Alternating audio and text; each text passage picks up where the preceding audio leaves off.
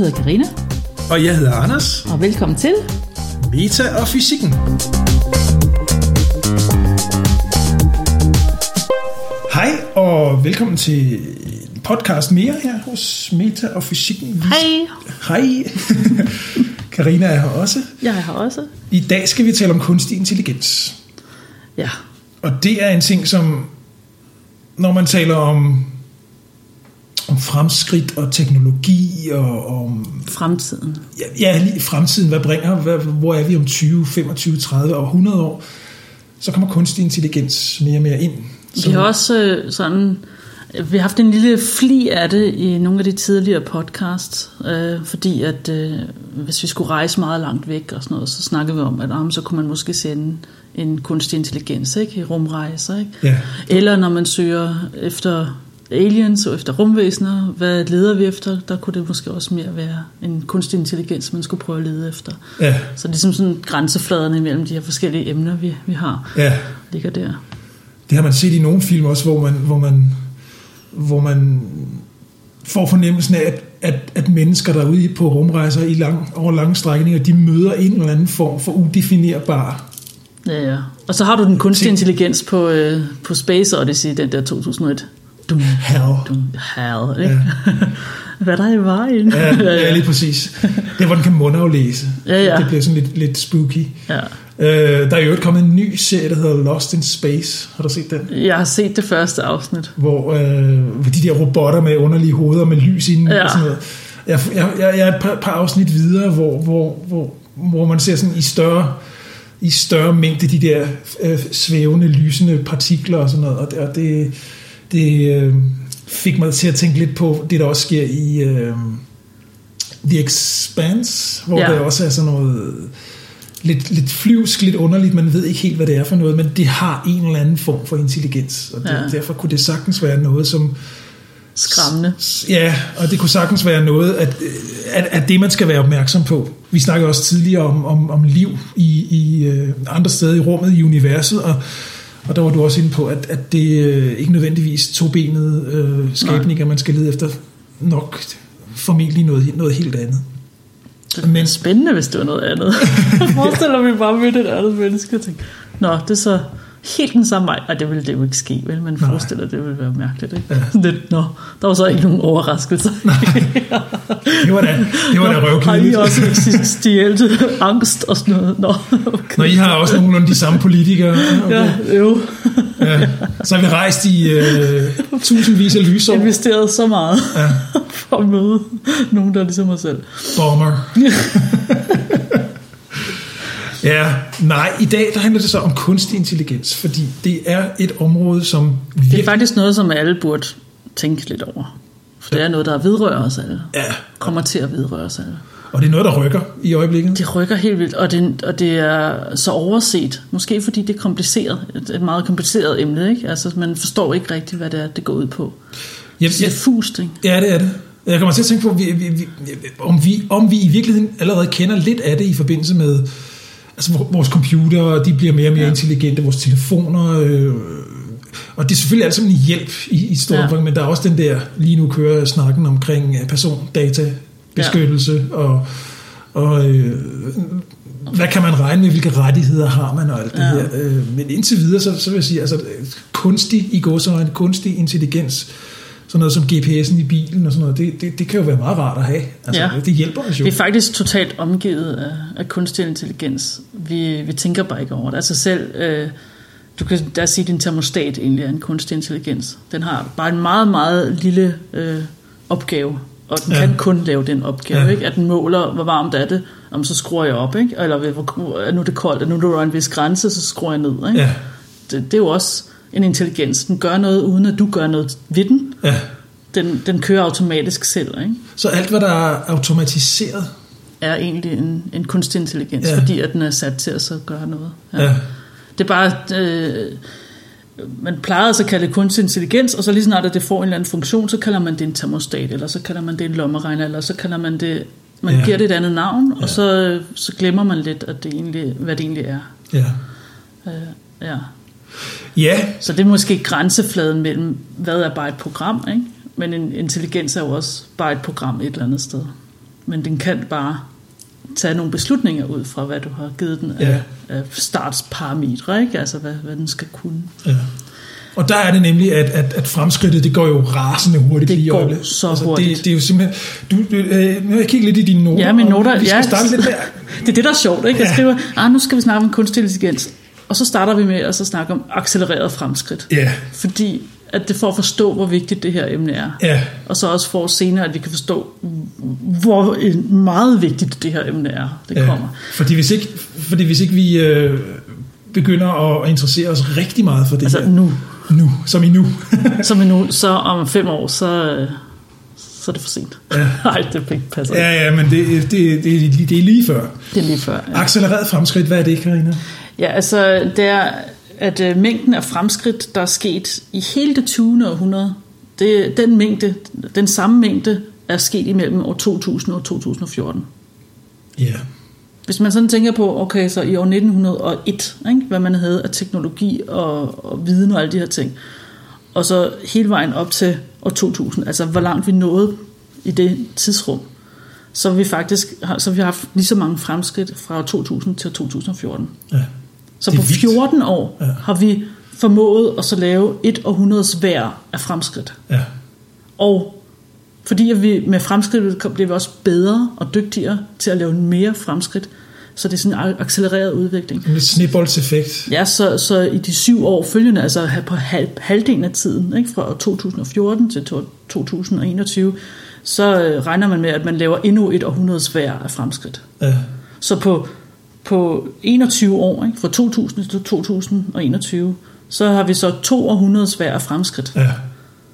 Og det bliver jo bare værre, eller bedre. Så det vil sige, at og lad os bare sige 50 år, så laver man jo århundreders fremskridt hvert år. Ja. Så hurtigt kommer det til at gå. Hvert år, og så et halvt år, og så 90 minutter. Ikke? Ja. Altså det er sådan det er hvad en accelereret udvikling er. Spørgsmålet er, om der kommer et eller andet, at vi når en grænse til, at nu ved vi alt. Ja. Altså om der kommer en naturlig øvre grænse, hvor det ligesom stopper, ikke? Ja. Det trøster jeg mig nogle gange lidt med, fordi det er lidt skræmmende, de der hastigheder, hvor med tingene de foregår. Også fordi, at kan vi følge med, ikke? Ja, kan vores, altså, nu er det så vores børn, der skal kunne følge med, ikke? Og måske det er naturligt for dem. Men jeg tror også hurtigt, at man kan føle sig afkoblet fra resten af verden, ikke? Altså specielt hvis man er ældre nu, og ikke har noget at gøre med computer, så tror jeg nok, man synes, at hele resten af verden er gået fuldstændig kukuk. Ja. Ja. Altså det må de jo synes, fordi hvad foregår der? Ikke? Altså det må være svært, ikke? Ja, det må det godt nok være. Altså, men jeg tænker, at der kommer en eller anden form for selvregulerende effekt. Så jeg kan ikke rigtig forklare. Taler du noget om naturkatastrofer? Jeg er lidt i samme boldgade med, at jorden den skal nok komme sig ovenpå det er alle mulige menneskets indflydelse, naturkatastrofer, alle mulige naturen retter op på tingene. Og jeg tænker også lidt, at det måske er lidt i samme boldgade med teknologiske fremskridt, fordi hvis du går tilbage for 20-30 år siden, der var der mange dystopiske fremtidsudsigter omkring, hvordan computerne ville være, og så videre. Det er også lidt i forbindelse med kunstig intelligens. Og alligevel så er vi ikke der. Hvor det er faktisk ikke så slemt. Nej, netop ikke. Hvor der kommer en eller anden naturlig balance. Det er blevet moderne at gå offline. Det er cool at ikke kigge på sin telefon. Jeg kan sagtens se, at der starter sekter. Altså ikke, at det er nødvendigvis et negativt ting, ikke? Men sådan grupper af mennesker siger, nej, The Village, den film der. Ja. Vi lever uden for jeres computerteknologiske teknokrater, ikke? Ja. Vi er nu menneskokrater, eller hvad det hedder, ikke? Og så de altså cutter sig fuldstændig over. Det kunne jeg godt, skal jeg sagtens forestille mig. Ja. Altså det kan jeg næsten ikke forstå, hvorfor det ikke sker. Eller så er det sket, og man hører ikke fra dem, fordi de er offline. Jeg ved det. Lige præcis. Jeg har ikke lige læst mailen her til nogen. Nej, men jeg tror på, at så længe mennesket ligesom har noget at skulle have sagt, og det kan vi jo så komme tilbage til, om hvor længe vi har det. Så er der en eller anden balance. Så er der en balance, som gør, at vi siger, det her det er simpelthen ikke rigtigt.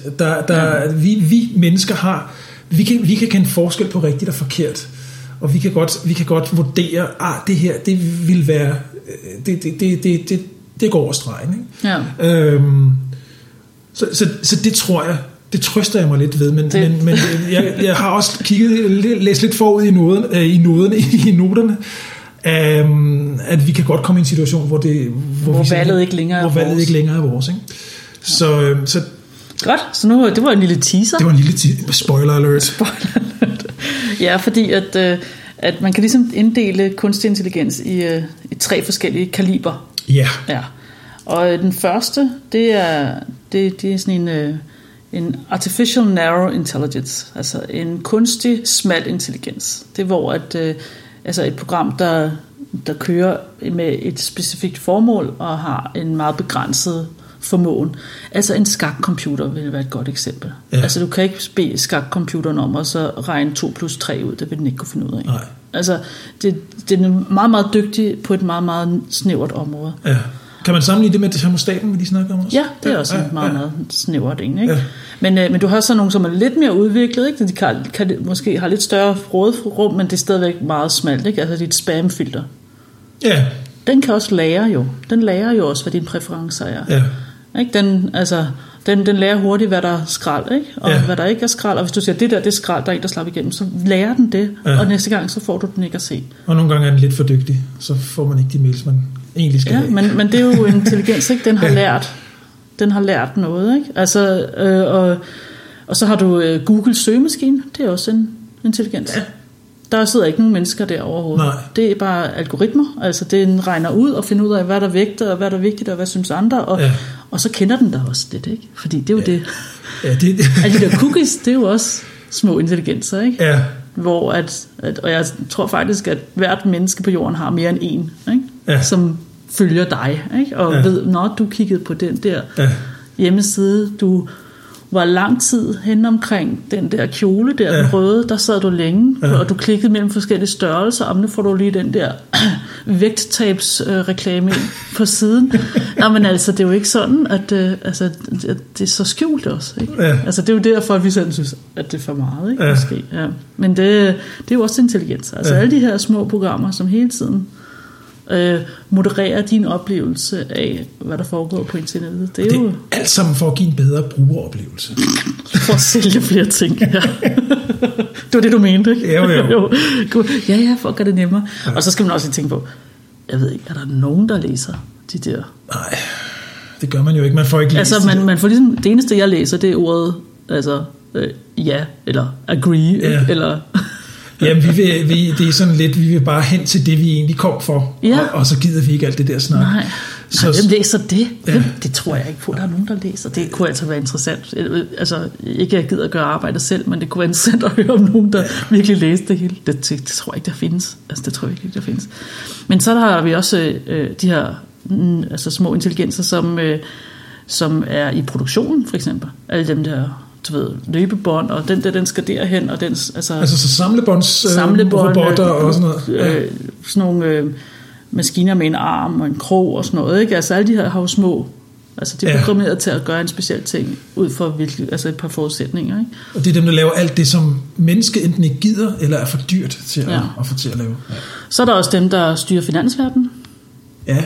Ja, de ser, nu falder den der aktie derovre, og der er lige et par andre parametre. Guld står så højt, og kul står der. Når de 2 ting sker, så ved jeg, at når den der falder, så har jeg lært, og så tjener jeg penge, så skal jeg købe derhen og sælge der. Ja. Det er også programmer. Det er jo ikke... Altså, hvis man læser fysik og astronomi og sådan noget, altså jeg kender en god håndfuld mennesker, som er gået ind i finansverdenen bagefter, fordi at det er så vanvittigt, hvor mange penge man kan tjene. Altså vi taler sådan noget 180.000 pund om måneden, ikke? Hvor jeg sådan tænkte, det var vanvittigt. Så kan man købe sådan en kæmpe fed, lækker bil hver måned. Ikke? Ja. Altså jeg tænkte virkelig over det sådan et kort øjeblik, ikke? Altså nu er jeg så ikke den, der måske ville synes, det var virkelig sjovt at sidde og programmere. Men der er flere af mine venner, som godt kan lide den side af det, ikke? Ja. Og der hvor jeg sådan tænkte, hold nu kæft, altså hvis man virkelig var godt kunne lide penge, ikke? Så kunne du altså virkelig lave kassen i finansverdenen. Ja, men det er jo... Og så er det jo så bygge de her, ikke? Altså skriveprogrammer, som netop gør det her, og de skal være smarte nok til de lærer, så de ikke laver så mange fejl, ikke? Ja, men det skete så også i 2010, ikke, at der skete et crash, fordi at nogle af de der ikke var lidt dårligt programmeret. Altså, jeg siger ikke, det var mine venner, der præcis der gjorde det, vel? men og så vil jeg sige, lige nu kender jeg ikke nogen, der er i finansverdenen. De har været der på et stykke tid, og så er det gået hen og arbejdet på Google i stedet for, eller fundet et eller andet, som måske giver lidt mere mening, ikke? Altså, og lidt end bare rode rundt med penge. Måske, altså. Meget færre penge, men hvor at man producerer, altså på den måde bidrager til verden, i stedet for bare at flytte rundt på tal, ikke? Altså. Ja, men det er utroligt så mange penge, der er i det, at flytte rundt på tal. Det er vanvittigt. Ja. Men det er også, altså, men så alt, hvad der er, altså de her små, smalle intelligenser, som kalder dem små intelligenser, altså, de er jo ret dygtige, ikke? Og måske også dygtigere end os, ikke? Til specielt en lommeregner, ikke? Jamen også fordi de bliver jo ikke trætte i hovedet. Nej. Og begår ikke fejl, fordi de ikke lige koncentrerer sig. Nej. Det er jo der. Men de er ligesom kun så gode, som vi også kan lave dem, ikke? Altså fordi at, nu ved jeg ikke, hvis de kan forbedre sig selv, de kan jo lære, så kan de måske også gå hen og blive bedre end os på et meget, meget smalt felt. Ja. Så det er den første kaliber, den smalle intelligens, og det har vi over det hele. Ja. Anden kaliber. Det er en generel intelligens. Der taler vi om intelligens, som er god på mange områder, ligesom vi er. Ja. Og der er en, der hedder Linda Gottfredsson, og jeg gætter på, hun er svensker, hun er professor. Hun har beskrevet intelligens som en generel mental formåen, hvor at man kan løse problemer, man kan tænke abstrakt, man kan planlægge, man kan deduktere. Altså, man kan trække fra? Nej, man kan lave slutninger ved, altså giver dig et par ting, og så kan du slutte, at det drage slutninger. Drage slutninger. Ja. Læg to og to sammen, så at sige. Ja, men også mere abstrakt. På en mere abstrakt plan, ja. Også forstå komplekse idéer. Ja. Og man skal så også kunne lære, og man skal kunne lære af sine erfaringer. Ja. Det er sådan, hvad der sådan en masse byggesten, der ligesom er i sådan en generel intelligens. Ja. Og der kan man ligesom sige, at de her smalle intelligenser, det er byggestenene til at bygge sådan en generel intelligens. Ja. Fordi der havde du de der smalle, de skulle bare ligesom have dem til at så kunne snakke sammen, og så putter du en masse smalle sammen, så får du ligesom en, der er bred. Ja. Og der er vi nu, ikke? Eller hvad? Der er vi ikke endnu. Vi har ikke gjort det endnu. Okay. Men det er der, vi arbejder os hen imod. Ja. Og det er sådan det næste skridt. Altså, så der hvor vi bevæger os hen lige nu, der vi bevæger os hen mod noget, som er sådan cirka lige så smart som mennesket. Ja. Det er ligesom vores umiddelbare mål. Ja, og med tanke på, hvad du startede med at sige, at udviklingen går meget den accelererer, så er det jo, set i det lys, er det jo, så snart vi er der, så begynder det jo faktisk at kunne gå meget, meget hurtigt. Ja. Og det er lige præcis det, fordi at når sådan en intelligens, når sådan en kunstig intelligens så også kan rette på sig selv, ikke? Og gøre sig selv bedre, så blev den så lidt klogere, ikke? Ja. Og nu er den lidt klogere, så kan den se, jeg kan gøre mig selv endnu bedre, fordi nu er jeg blevet lidt klogere, så nu kan jeg faktisk se, hvordan jeg gør mig selv endnu klogere. Så gør den det. Nu er den så endnu klogere igen, og sådan kan det køre. Og fordi den ikke, den er meget hurtig til at tænke, det er det. De er meget hurtige, ikke? Altså, så kan man hurtigt se, at den kan gå hen og så blive klogere end os. Den skal ikke sove, og den skal ikke hvile, og den skal, ikke have noget at spise. Og... Den er heller ikke begrænset af, vores hjerne har en fysisk begrænsning, hvor at den kan jo bare lægge flere relæer til at gøre sig selv større, så den har ikke nogen fysisk begrænsning. Nej, det ved jeg ikke. Okay. Den kan jo ikke bare vokse, kan den det? Sådan en computer? Eller det kan den måske ved at netværke med... Det er rigtigt, hvis den kan... Så sidder jeg og kigger på en computer lige nu, altså den virker, det er inert, den bevæger sig ikke rigtigt. Nej, den vokser jo heller ikke fysisk i hvert fald. Nej, men hvis den var klog nok til at så vide, jeg kunne godt bruge en til af mig, så og hvis den er i stand til at bygge, okay, jeg skal have sluttet en 3D-printer til mig, så bygger den sig selv en lille hånd, så bygger den sig selv det her. Ja, okay. Ikke? Ja. Den samler så den anden computer op, og så skal den der ledning ind der, sådan der, ikke? Ja. Og okay, der findes ikke flere ledninger, jeg bygger lige en ledning. Jeg laver lige en ledning til mig selv, ja. Og nu er jeg sluttet sammen med den, nu er jeg dobbelt så klog. Nu gør jeg, men nu snakker vi jo ikke, nu er den ikke længere lige så klog som os, nu snakker vi om kaliber 3, som er en kunstig superintelligens. Ja. Og det er her, at vi alle sammen skal være varsomme. Ja. Det er der, hvor at den er meget klogere end den menneskelige hjerne, og tænker meget hurtigere. Ja. Om meget, så taler vi altså 170.000 gange mere end os. Ja. Altså ikke bare dobbelt, vel? Nej. Ja. Det er tankevækkende. Ja, så det er så her, at der er kommet sådan advarsler fra Hawking og Musk. Og altså Musk, han siger, at en kunstig intelligens kunne blive en udødelig diktator, fra hvilken vi aldrig ville kunne undslippe. Ja. Det lyder helt vanvittigt dobbeltdæksagtigt, ikke? Ja. Men altså, nu går vi lidt igennem det, hvordan kommer man fra den ene til den anden, og hvordan kommer man fra den anden til den sidste, ikke? Ja. Altså, så nu har vi ligesom de 3 kaliber, altså en smal intelligens, en general intelligens, og så en superintelligens. Og vi er lige nu i smal intelligenser, men vi arbejder på en general intelligens. Ja. Og der er også mange gode ting, der kan komme af det her. Altså, forestil dig, hvis bare, at vi var lidt klogere, ikke? Så kunne vi måske redde verden, vi kunne udrydde sygdomme, vi kunne alt, ikke? Altså håbet, drømmene er store, ikke? Ja. Altså jo, fordi det kan det universet, ikke? Vi kunne forstå fysikken helt ned i atomer, vi kunne forstå det hele, ikke? Altså ja, fordi vi frugterne er så lokkende. Ja, præcis. Jo, men der hvor det giver god mening og til de helt jordnære problemer. Ja, altså alt det der. Løs flygtningestrømmene og plastik i oceanerne og hvad ved jeg. Altså hvis sådan en superhjerne kan finde løsninger på alle de her problemer, vi står overfor. Ja. Det er klart. Altså, og vi er måske på et tidspunkt der, hvor at det kommer lige samtidig med, altså hvor at nu er kloden 3 grader varmere, og vi har en masse store konsekvenser, som følger af det. Mm-hmm. Men heldigvis er vi nået dertil med vores kunstig intelligens, at vi måske er i stand til at finde på løsninger på de her problemer. Ja. Så det kan faktisk være, at kunstig intelligens redder mennesker. Det kan det godt være. Ja, det kan også gå den anden vej. Det kan virkelig også godt gå den anden vej. Hvis ikke vi passer på. Jeg tror vi kan lave sådan en vi kan gå 2 veje, og jeg synes vi skal gå begge veje. Ja. Ikke? Hvor vi så ligesom vi tænker scenarierne til enden. Det gør vi. Begge 2. Men nu starter vi, og det hedder det er den kunstige intelligens revolution. Det er hvor man går fra den smalle intelligens til den generelle intelligens, og så til den superintelligens. Det er ligesom den revolution, som er i gang nu, som vi er midt i, som ikke bliver bremset, medmindre at vi ophører med at eksistere. Ja. Altså det er virkelig det der bliver arbejdet på. Ja. Ja.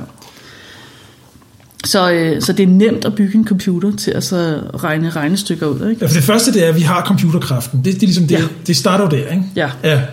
Ja. Selvom i øvrigt automatisering af biler for eksempel, de blev jo indført allerede før computeren, men altså Ford T, det var vist den første samlebåndsbyggede automobil. Men biler jo heller ikke. Biler har jo også en smal intelligens i sig. Ja, det altså, hvor meget benzin skal der ind der nu, og nu bremser du derhen, og nu slinger din hjul, ikke fordi du har det. Altså, der er over det hele små intelligenser, som altså, bliver sat til at så lave ting. Mekanikken, som styrer mekanikken, nej, men som vi snakker om det, i dag, så starter vi med computerkraften. Det er der. Ja. Og det har vi. Det har vi. Og ifølge Moores lov, det er det her med, at vi får mere og mere computerkraft per år. Ikke? Ja, altså hver andet år bliver det fordoblet, hvor meget der er samlet på hele jorden af computerkraft. Ja. Det er vanvittigt også at tænke på. Det er så vanvittigt, men når du lige kigger der omkring, ikke? Den computer, den telefon, det der, ikke? Hvis du bare plusser det alt sammen, så har du ret meget. Man kan godt se, at bare hvad der bliver produceret, ikke? Men så også størrelsen af tipsene, og Ja. Det er meget skægt at tænke på, for vi siger tit, at det er jo også bare computer- og mobiltelefonproducenterne, der vil have, at vi hele tiden skal opgradere og købe nye ting og sådan noget. Ja, det har de måske også en interesse i, men det handler jo lige så meget om, at vi mennesker, vi forventer også mere og mere af tingene. Altså, vi bruger vores telefoner ikke kun til at tale i telefon. Det er en computer, vi render rundt med. Og selvfølgelig forventer vi også efterhånden, for bare nogle få år siden, der var der ikke nogen, der sådan tænkte på at kunne streame på sin... Eller tale til sin telefon. Tale til sin telefon, Ej, det har jeg altid synes var så mærkeligt. Men nu er jeg begyndt, altså hver gang jeg skal sætte et stopur, så siger jeg... Skal du så ikke sige det nu? Nej, jeg skal nok ikke sige stille. Men altså, det er jo rigtigt. Altså, lige så stille og roligt, så forventer vi også mere og mere af de maskiner og af de computere, vi går rundt med. Så det giver meget god mening, at hver andet år, så er kraften fordoblet. Ja. Det er helt vildt. Og man regner med, at i 2025, så kan man købe, på et husholdningsbudget, vil man kunne købe en computer, som har lige så meget regnekapacitet, som en generel intelligens kræver. Wow. Altså en menneskelig generel i 2025, ikke? Wow. Det er 7 år, ikke? Det er 7 år fra nu. Og vi har ikke engang udviklet den der generelle intelligens. Nej, vi har ikke udviklet den nu, men bare computerkraften til det vil man kunne købe for almindelige penge. Altså ikke. Ja. Altså lige nu er det stadigvæk. Det er supercomputere lige nu, ikke? Ja. Vanvittigt. Ja, det er vanvittigt. Ja. Så det skæg er, at de her smalle intelligenser, altså at regne noget og sådan noget, de opgaver, de tager sig på sig, er ting, som vi ville synes var svære. Ikke? Altså at regne meget store tal sammen og sådan noget, ikke? Eller huske ting, ikke? Det er jo bare at gemme det. For dem er det bare at gemme det, ikke? Men for os at huske i detalje ting, det er jo svært, ikke? Ja. Hvad er svært for, når man går fra skridtet fra en smal intelligens til en generel intelligens, så er det sådan noget som bare at løfte et glas op af en kæmpe regneproces, som du gør i dit hoved, som du ikke er klar over, du gør. Ja. Fordi du skal vurdere afstanden til det, du kigger på, ikke? Din hjerne bygger et 3D-billede ud fra det 2D-billede, du egentlig ser. Ja. Så du beregner afstanden, så løfter du glasset. Hvor mange kræfter skal du bruge på at holde på glasset? Hvis du bruger for mange, så knækker du glasset, og bruger du for lidt, så holder du ikke glasset ordentligt. Præcis, og så præcis hvor meget vægt skal du putte i, det ved hele din arm. Du behøver overhovedet ikke at tænke på det. Du gør det helt automatisk. Det er svært at bygge en computer, der kan.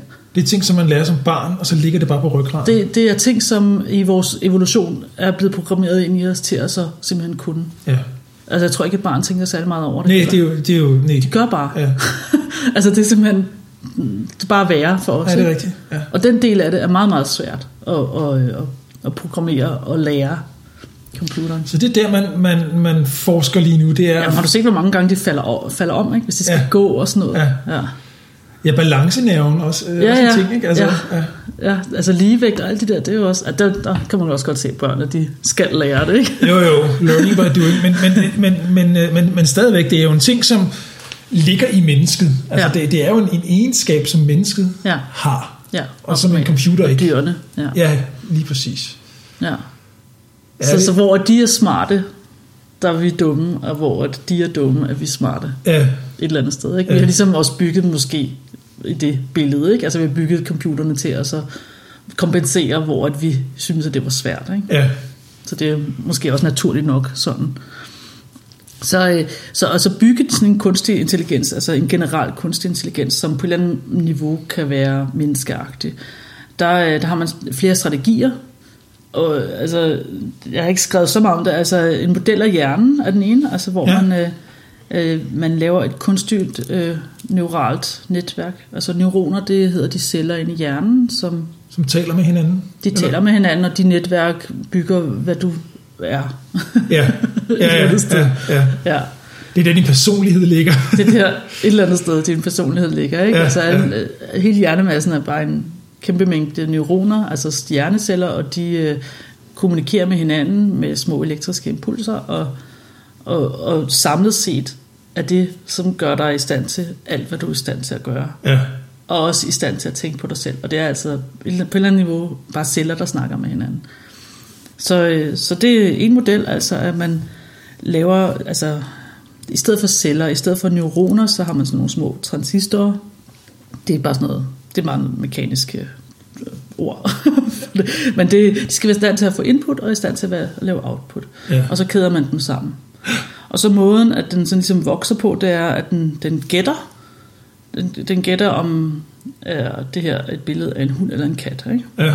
Og så dem, der hvor den hedder gætte rigtigt, de forbindelser af transistorer, altså eller neuroner her, der bliver forbindelsen styrket, og dem, der gætter forkert, der svækker man den forbindelse. Ja. Ja. Og på den måde kan den lære at blive bedre og bedre. Ja. Ja. Det er sådan, at man bygger den. Faktisk, det hedder også machine learning. Ja. Faktisk er det sådan, så at man kan så give den en opgave til sidst, ikke? Der, men er det her en hund eller en kat, det her billede, ikke? Ja. Og den kan svare rigtigt. Men vi kan ikke længere sige præcis, hvordan den ved, at den svarer rigtigt. Nej, det ved den bare. Ja, altså, hvordan nåede den frem til det ved vi ikke. Det er et netværk, det er nu så overskueligt for os. Ja. Det sker ikke. Nu er det ved at blive en sort boks allerede der, ikke? Ja. På det niveau. Ja. Men det er en meget, meget lovende måde at så skabe intelligens på. Det er simpelthen bare ved at bygge det her større og større og større. Ja. Og en anden, altså, det er hvor at man lader computeren ligesom bygge sig op til en hjernestørrelse. Ikke? En anden er, hvor man prøver at så kopiere en hjerne. Ja. Og det har man så gjort med en fladorm. Ja. Det var altså for 4 år siden hed man ikke det her. Det har vi nu. En fladorm. Fladorm har 302 neuroner. Ja. Og det har man så formået at så kopiere det neurale netværk, som kører ind i hovedet på en fladorm. En fladorm. Ja. Mennesket har, nu skal jeg lige... Ja, til sammenligning, mennesket har været 100 milliarder. Ja. Det er meget betryggende at vide. Vi har trods alt. Ja, at vi fra 300... Okay, og det er 2 år siden, ikke? Men det her er skrevet i 2015. Ja, det er 3 år siden. Ja, så man havde det ikke for 4 år siden. Det var lige brand spanking new, da det her blev skrevet, ikke? Så det var i 2015, det jeg læste her. Ja, det er så 3 år siden. Wow. Så man er nok nået op på noget, der er større end 302 neuroner nu. Ja. Men der er stadigvæk lidt vej at nå op til 100 milliarder, som så vil være en kopi af et menneskehjerne. Og når man så har, altså... Når man så har det, ikke? Ja. Så har vi en computer, som er i stand til alt, hvad din hjerne er i stand til. Altså samle og lære informationer, ikke?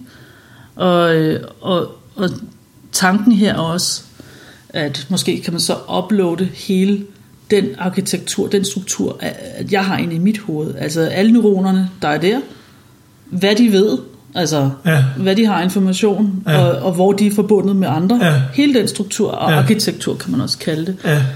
Hvis man, altså det kan jeg så kopiere ind til den her boks med en generel intelligens, som jeg har stående her ved siden af mig. Ja. Og så er alt, hvad jeg ved, det er så uploadet der. Det er nu der. Og spørgsmålet er, altså her har det så skrevet, og personligheden, det er kommende, altså også uploadet og en del af det.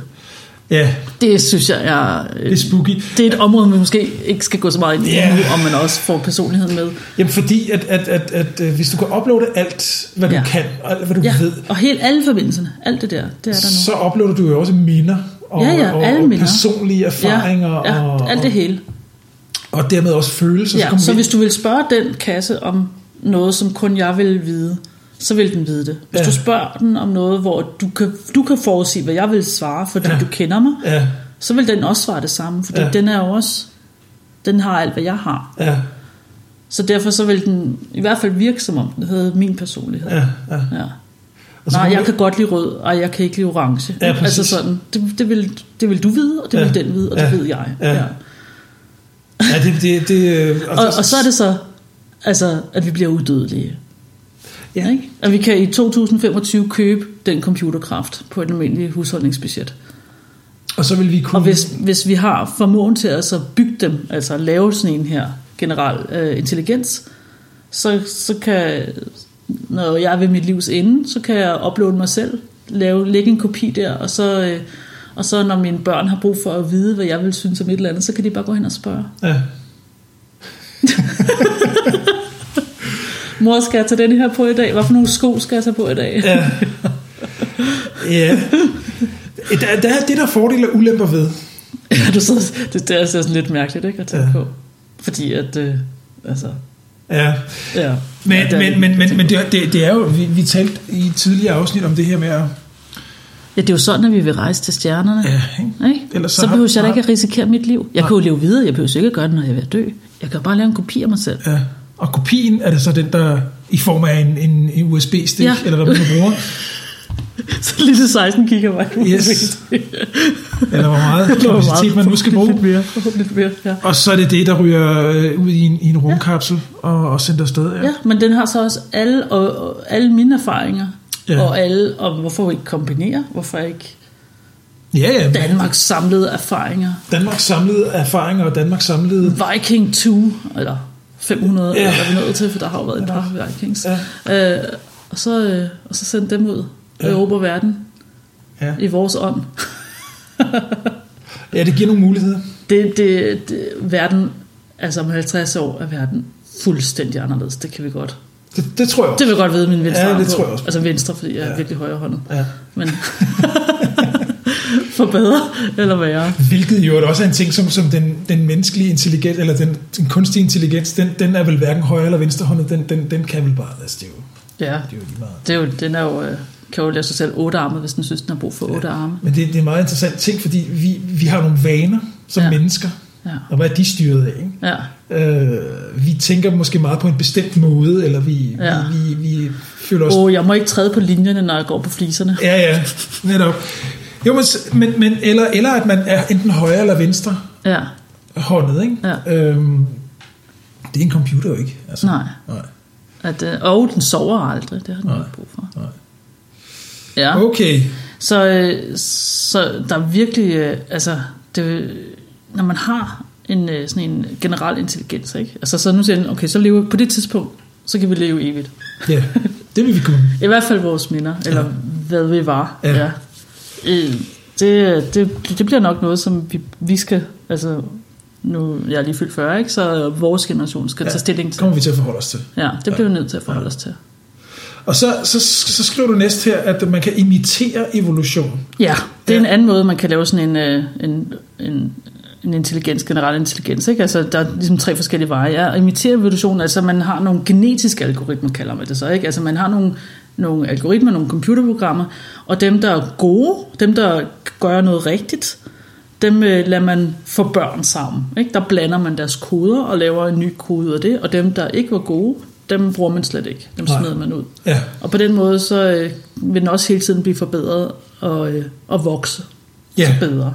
Mm-hmm. Ja. De er ikke helt sikre på, om det her det er noget, der vil bære frugt i sidste ende. Det er en vej, som der også bliver gået, ikke? Altså i målet på at så nå til en generel intelligens. Og så er der en anden en. Det er en computer, som man siger, du bliver en supercomputer-nørd. Mm-hmm. Altså den her computer, det program, den kan, det er altså at vide alt om kunstig intelligens. Ja. Vide alt om computerprocessing, alt om det her. Ja. Og så siger vi, og nu er din opgave at bygge en kunstig intelligens. Ja. Altså, så hvorfor ikke? Det er egentlig meget smart. Det er lidt sådan en snede smutvej, ikke? Ja, fordi det er vi ikke selv magter som mennesker. Du bygger da bare dig selv. Vi vil gerne have sådan en der. Det gør du bare selv. Ja.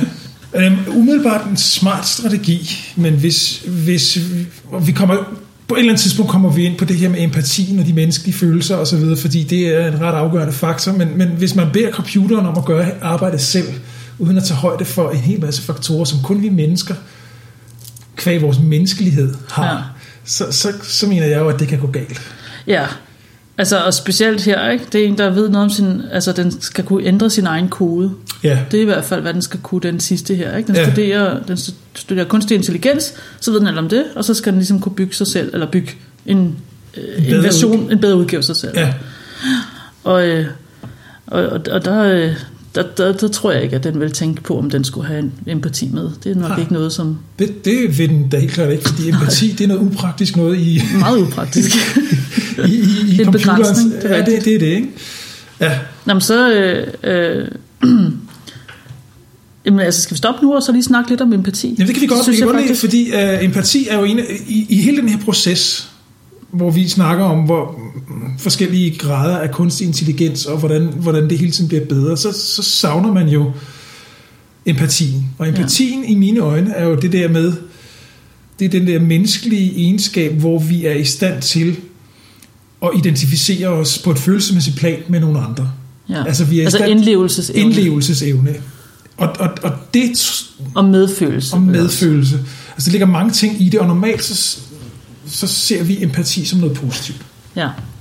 Vi ser det som, at vi er mennesker, og at vi det er tit set som sådan en lidt blød egenskab. Og det tror jeg også, det er. Og det er også absolut en af de smukkeste menneskelige egenskaber i mine øjne.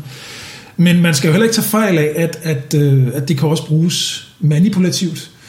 Ja. Det kan bruges beregnende og til at opnå noget. Altså, det ser man jo psykopater, der simpelthen er vanvittigt dygtige til at manipulere med andre mennesker. Til at så bruge empatien, så de er faktisk meget empatiske.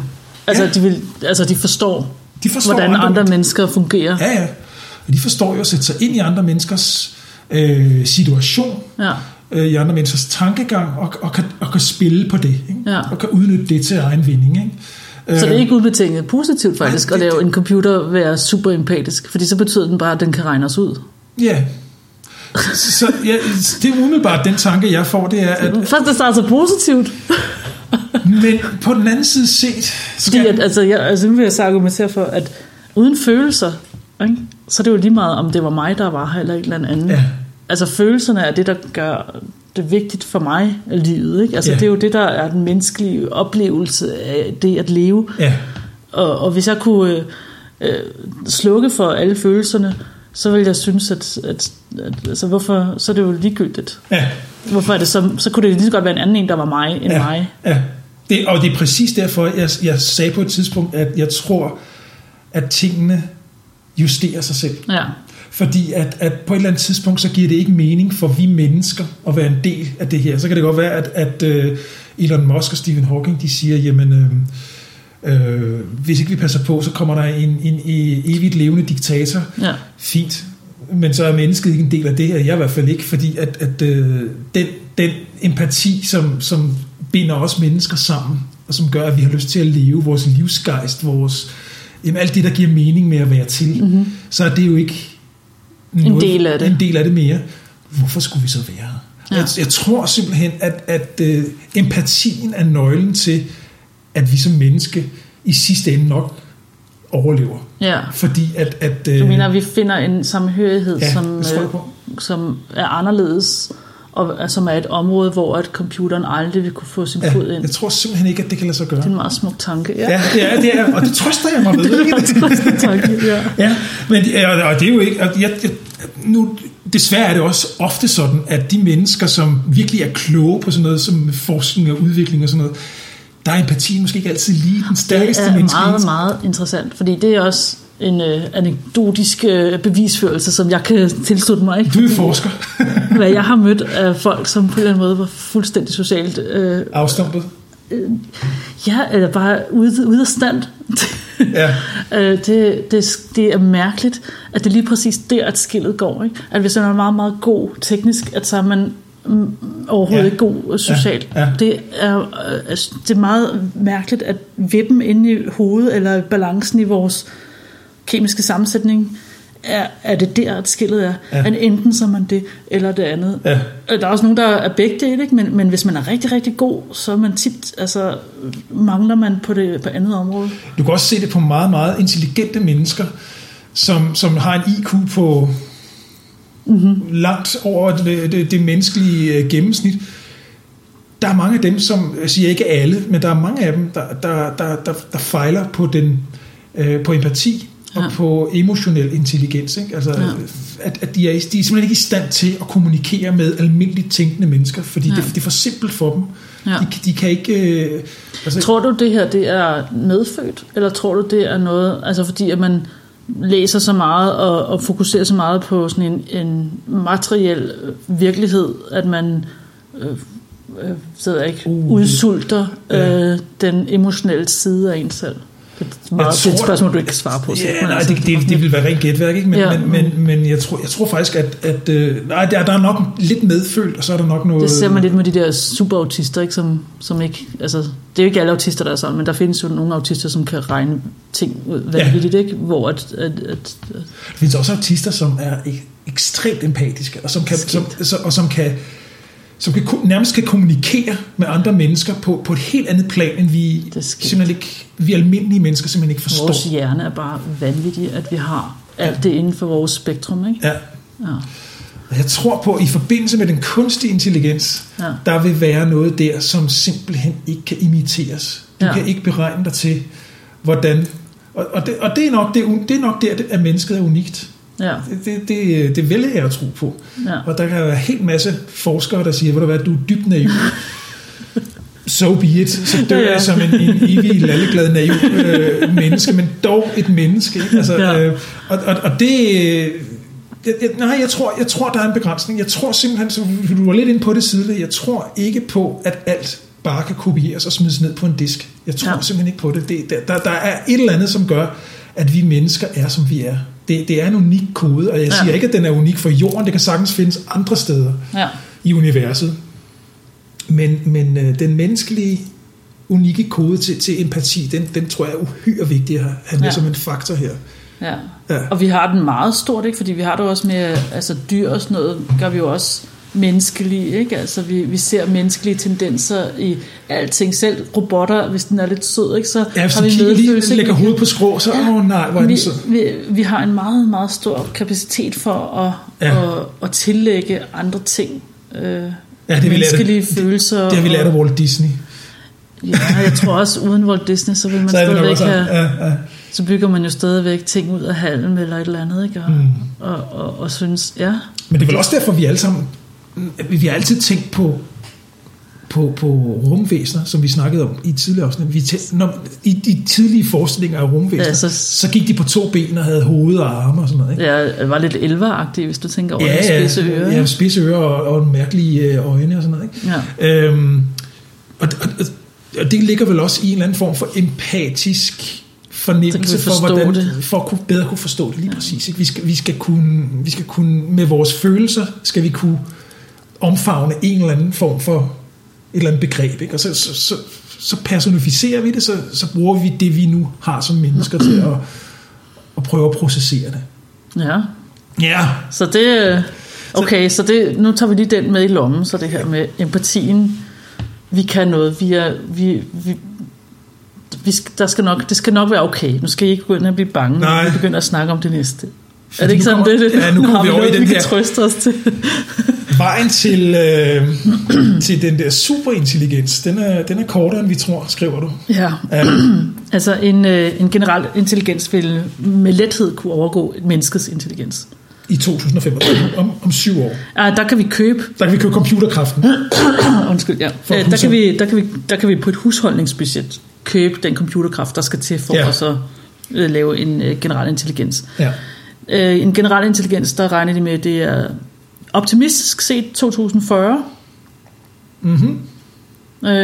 2050 er mere sådan, der er dem over halvdelen af dem, der arbejder det her forskningsfelt, som mener, at der er det mere sandsynligt, at vi har en generel intelligens, end at vi ikke har en. I 2050, der har vi en. Altså det er nærmest det, de siger, ikke? Ja. 2050. Okay. Ja. Så om cirka 30 år. Ja, så cirka om 30 år, så har vi det. Ja. Og når vi har det, nu skal vi tænke på, at vi har bygget den til, at den kan rette sig selv, til at den kan gøre sig selv bedre. Ja, og det sker med rivende fart. Meget hurtigt, fordi hver gang, at den har gjort sig selv bedre, så er den blevet det bedre, og kan nu gøre sig selv endnu bedre. Ja. Og nu blev den jo endnu bedre, og så kan den gøre sig selv endnu bedre. Ja. Og denne her lykke her, den accelererer. Ja. Ikke? Sådan så, at først så er det sådan, hvor man kan følge med, 90 minutter gik der, ikke? Nu har den opgraderet sig selv, og nu gik der 45 minutter, nu har den opgraderet sig selv, og så til sidst, så går det så hurtigt, at vi ikke længere kan følge med. Ja. Og til sidst, så vil den være så meget mere intelligent end os, at den vil være, altså, det vil være svært for os at forstå, hvad den kan forstå. Ja.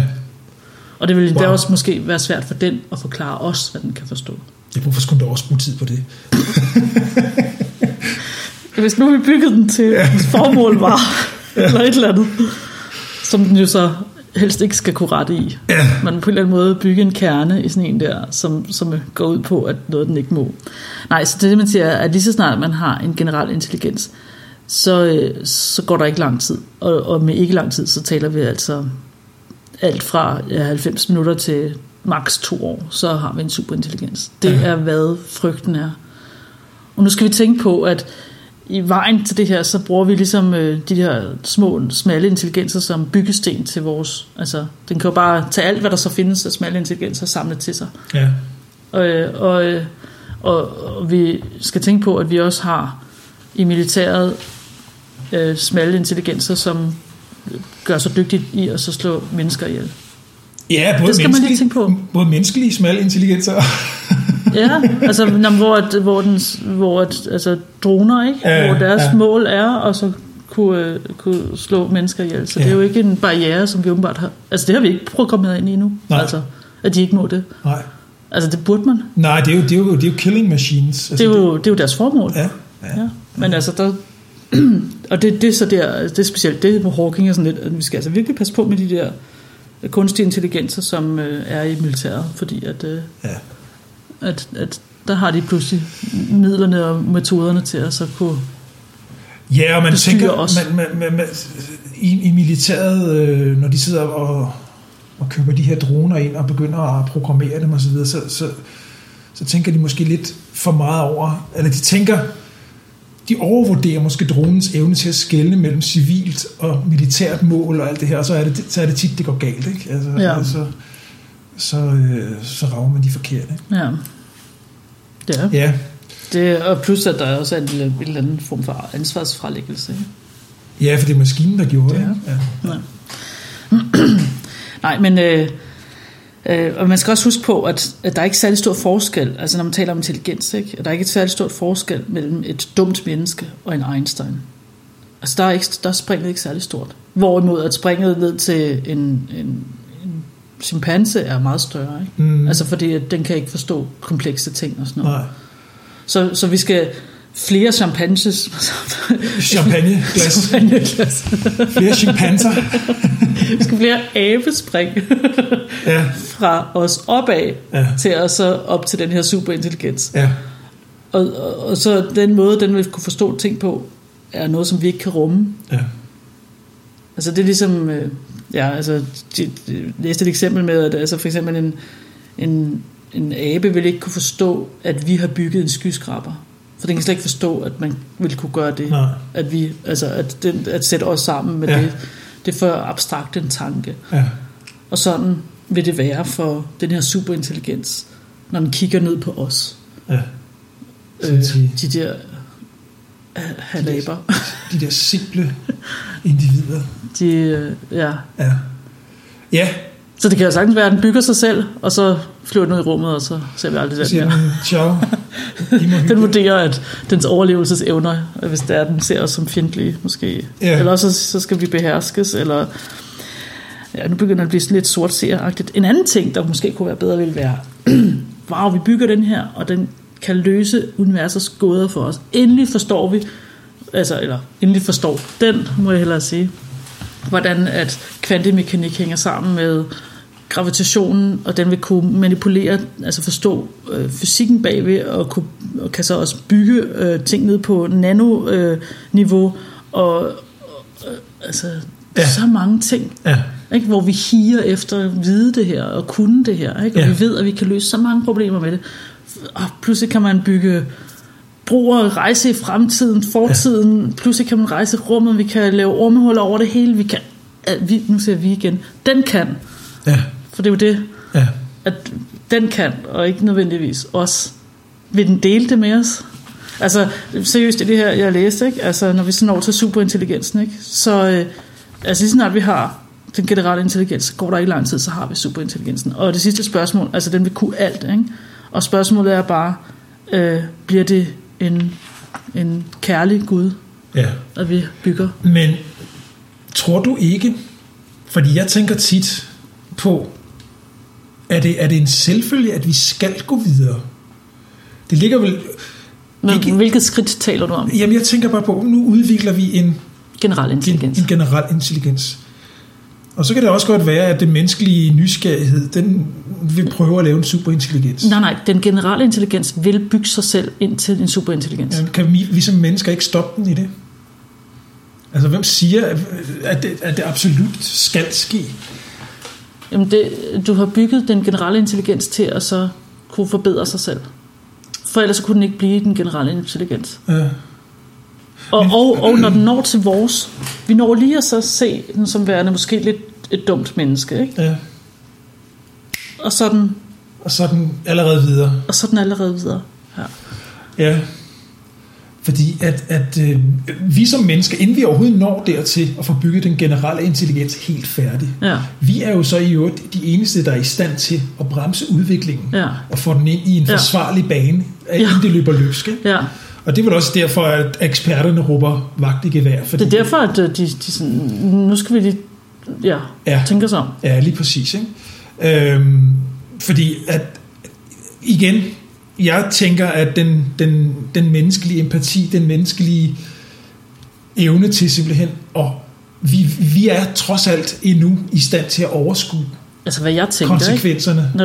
Hvad jeg tænker er, at okay, så vi ser den som en lidt dumt menneske. Den er koblet op på internettet også og sådan noget, og den opdager, at den nok vil blive slukket, hvis det er, at den kommer til at så virke som om, at den er mere end det. Mm-hmm. Nå, men så vil den jo bare den lader som om den ikke er mere end det. Det vil jo være smart, og den er jo bygget til at være klog, ikke? Så holder den sig under radaren. Ja. Ja, det kan da godt være. Jo. Ej, okay. Okay, så nu vi lovede begge veje, ikke? Så nu går vi den fuldstændig negativt. Det er jordens undergang. Ja. Nej, det er det ikke. Jorden består. Ja. Det er menneskehedens undergang. Ja. Ja.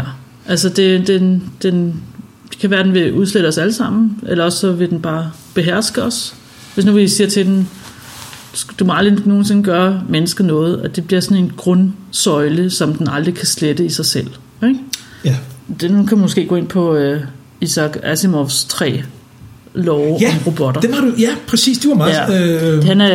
Ja. Han har skrevet nogle bøger og sådan noget, men han er vist nok også en professor. Jeg ved ikke engang, om han lever eller noget. Det siger vi ikke noget om. Det må vi google. Altså, en robot må aldrig nogensinde beskadige eller gøre skade på et menneske. Eller ved ikke at gøre noget, og derved gøre skade på et menneske. Ja. Så det er den første. Det er den første lov for en robot. Ja. Nummer 2 lov. En robot skal adlyde ordre givet af et menneske på nær, hvor sådanne ordre vil modsige første lov. Den første lov. Altså man må ikke. Altså hvis jeg siger til robotten, skyd Anders, så vil den ikke kunne gøre det, fordi at det modstrider. Ja. En robot skal beskytte dets egen eksistens, så længe at sådan en beskyttelse ikke kampulerer med første og anden lov. Ja. Det ved jeg ikke, hvorfor den er der. Ja, men det... Der var jeg lidt ligeglad. Men det er måske dengang, var robotter lidt mere værdifulde. Ja, det kan være. og så senere, så har han så tilføjet en 0. lov. Ja. At en robot må ikke beskadige, må ikke føre skade på menneskeheden. Ja. Eller ved ikke at gøre noget, tillade menneskeheden at komme til skade. Komme til skade, ja. Så der vil en superintelligens, hvis det her var programmeret ind i din superintelligens, og den altså ikke selv kan slette det her, ikke? Ja. Det forudsætter ligesom hele tiden, at der er en eller anden form for superchip inderst inde, som den ikke kan pille ud, eller ikke kan slette, og ikke kan redigere. Ja. Så vil den sige, mennesker, I er ved at slå jer selv ihjel, min inaktion med klimaforandringer. Min inaktion vil være, at I alle sammen dør, så jeg bliver nødt til at putte jer alle sammen under mit styre, som hedder, at nu må I ikke rejse mere, og nu må I ikke spise det her kød her, og I må ikke gøre det her. Og vi kan for at redde os. For et højere formål. Altså det vil jo bare være den, der følger så den her, som den ikke må slette. Ja. Men på den anden side, den må heller ikke gøre noget ved os, som gør os ondt. Mm-hmm. Her er der en masse puder, I kan ligge på. Ja, definere ondt, det kan også være ondt. Og i øvrigt, så vil jeg sige... I må ikke få nogen børn, for det puha, det er altså ikke særlig godt. Nej. Eller også må 3 af jer få børn. Ja. For så har jeg stadigvæk ikke slået menneskeheden ihjel. Ja. Og hvis jeg så tænker på, en robot, hvis den nu ikke identificerer sig selv som en robot, hvis den føler sig hævet over robotstadiet, ikke? Hvis den tænker, at jeg er jo ikke en robot. Der bliver man nødt til, det er rigtigt, der skal man passe på, at den ikke læser for meget jura, og pludselig kan hver eneste ord dreje det. Lidt. Ja, fordi man kan godt forestille sig, at det her, som du lige er inde på, det begynder ligesom også at blive et skrækscenarie. Selvom de er skrevet for at, ligesom at komme mennesket til gode. Ja. Så kan det i virkeligheden gå hen og blive en forfærdelig verden at leve i. Eller vores redning. Ja, det er vi overhovedet. Så er spørgsmålet, hvad kommer først? Ikke? Det at vi mennesker overhovedet kan leve videre, så skal vi reddes, og så skal vi på en eller anden mærkelig måde holdes kunstigt.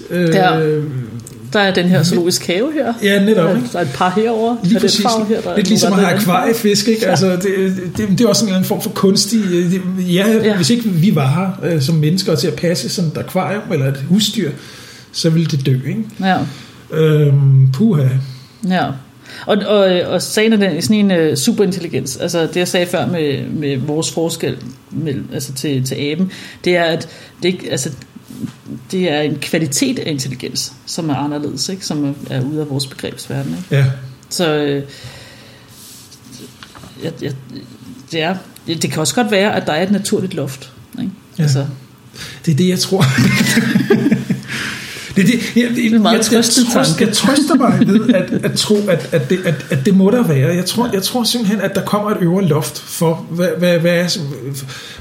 Det er det unikke ved mennesket er. Og jeg tror i virkeligheden, naturen fra starten har sagt, Kan du huske det der store filter, vi snakkede om sidste gang med aliens, ikke? At der er nogle civilisationer, der bare ikke klarer den og sådan noget. Den der flaskehals. Og det kan sagtens være, at på et eller andet tidspunkt, så bliver man så klog, at man bygger sig selv en supercomputer.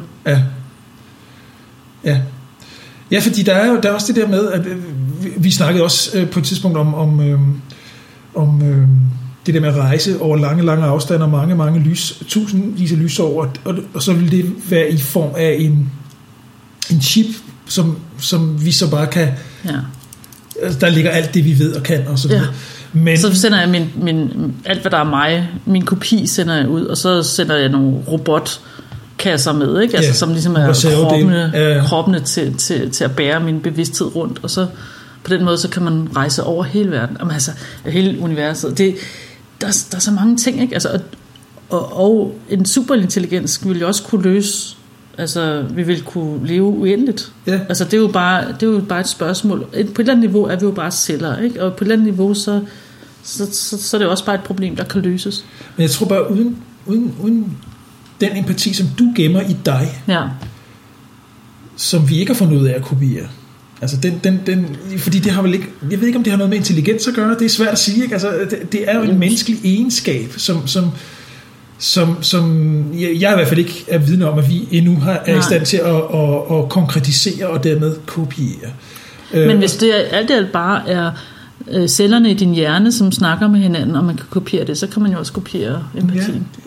Hvad mindre der er det her ekstra krydderi, du snakker om. Der er noget, der hedder følelser. Men følelser er jo stadigvæk bare din hjerne, som sætter gang i dit alle mulige altså hormonelle system og sådan noget, og påvirker dig til at så fysisk opleve en følelse. Men hormoner, har det noget med hjernen at gøre? Ja. Okay, Det snakker sammen med alt det her. Ja. Og så skal de jo også kopieres. Ja, det kan man selvfølgelig. Ja, fordi det er jo bare kemi, ikke? Sender et signal til den her, som producerer det her kemikalie, som så gør. Det er jo også altså bare den her lykkefølelse, ikke? Og alle de andre ting er også et eller andet sted, altså på et eller andet niveau bare kemikalier, ikke? Altså, som, det er selvfølgelig rigtigt. Det vil kunne kopieres også. Jeg tror bare, at jeg er sikkert naiv, men jeg tror simpelthen, at det bliver en forholdsvis uovervindelig opgave at nå det til, hvor man siger, okay, en ting er, hvad vi kan med med alt, hvad ens erfaring, ens tanker, ens viden, fint nok, det kan vi lægge ned på en disk. Men alt det, der ligesom er kød og blod, og det som, alt den kemi der, det skal også ned på den der disk. Ja. Det bliver godt nok en Det er bare et spørgsmål om computerkraft, ikke? Ja. Og når man hele tiden, altså hvis man fordobler det hele hver år, så det er en løselig opgave, altså på et eller andet niveau. Jeg ved godt, hvad du snakker om, ikke? Jeg ved godt, hvad du vil. Ja. Jeg forsøger at bremse dig. Jeg forsøger at bremse mig. Ja. Nej, men altså, man kan også godt, hvis nu vi skal prøve at tage ja-hatten på, ikke? Ja. Og nu har vi lavet den her superintelligens. Lad os gå ned hvor en vej, hvor at det hele bliver godt. Hvad kan det så være, ikke? Altså, verden lider ikke mere. Der er ikke hungersnød nogen steder. Vi løser klimakrisen.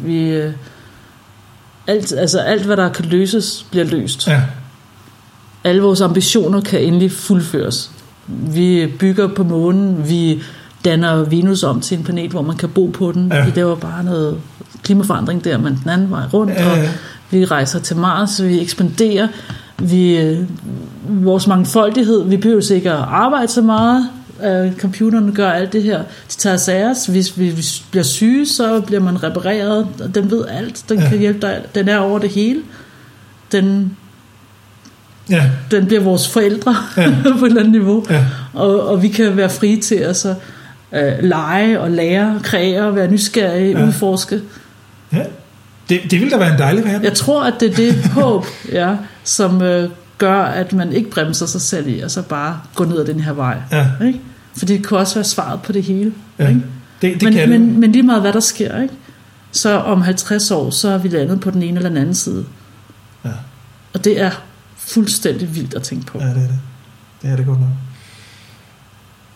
Det er en spændende fremtid, og det kommer til at ske, mens vi er i live. Altså fordi det er ikke kun vores børn eller vores børnebørn, hvor det sådan begynder at blive så abstrakt, at vi næsten er ligeglade, ikke? Ja. Det er også til at forholde os til det er rigtigt. Det er også. Det er rigtigt. Ja. Og således opmuntret så kan vi vel nogenlunde runde afsnittet af. Altså det er et område, som vi kan tage det i et senere afsnit også, kan vi sagtens finde tilbage til det. Altså som mange af de andre emner, vi har diskuteret, så er det helt sikkert noget, jeg gerne vil snakke om igen. Altså også fordi, at det sætter alligevel nogle tanker i gang, ikke? Og så går der lige 2 uger, og så tænker man, der var jo også det der, hvis nu man kombinerer det der med det der, hvad så? Og sådan af de store emner, så er det ved at være det derhen af, når vi har været dem igennem, ikke? Ja. Og jeg vil meget gerne besøge dem igen, og også kombinere nogle af dem, ikke? Og så se, hvad foregår der her. Ja, jeg tænker straks... Og det vil man også skabe nogle spørgsmål. Ja, det skulle man håber jeg. Ja, også selvom at det ikke er faktbaseret, så synes jeg stadigvæk, det er interessant, hvis der er nogen, der har noget, de godt vil sige. Altså sådan, hvad tror I? Hvad føler I? Fordi nu har vi lige snakket om det. Følelser er altså vigtige. Jamen, jeg sidder her og forholder mig fuldstændig uden fakta. Jeg tænker bare sådan på det menneskelige. Jeg har jo ikke studeret. Det er det møde, vi har her. Ja, lige præcis. Jeg sidder bare og forholder mig til det som helt almindelig menneske. Det virker meget abstrakt. Det virker meget abstrakt, og det kommer pludseligt, og det går hurtigere og hurtigere. Ja. Så, tænk dig, vi var den generation, som ikke havde mobiltelefoner i skoletiden. Ikke? At det kom først, da vi var voksne. Ja. Det er vildt, ikke? Helt vildt. Og min søn på 8, han kan ikke forholde sig til et kassettebånd. Hvad er det for noget mærkeligt noget? Så skal du vise ham et hulkort. Ja, sådan er det programmeret gamle dage, de der lange strimler med huller over det. Ja. Sådan kan jeg så trods alt også godt huske, men det er godt nok længe siden, jeg har set det. Alle tiders. Tusind tak, fordi I lyttede med, og vi er tilbage med et nyt afsnit af Meta og Fysikken i nær fremtid. Ja, og så, tak fordi I lyttede med, og del og like og det hele. Ja, lige præcis. Tak for nu. Hej hej.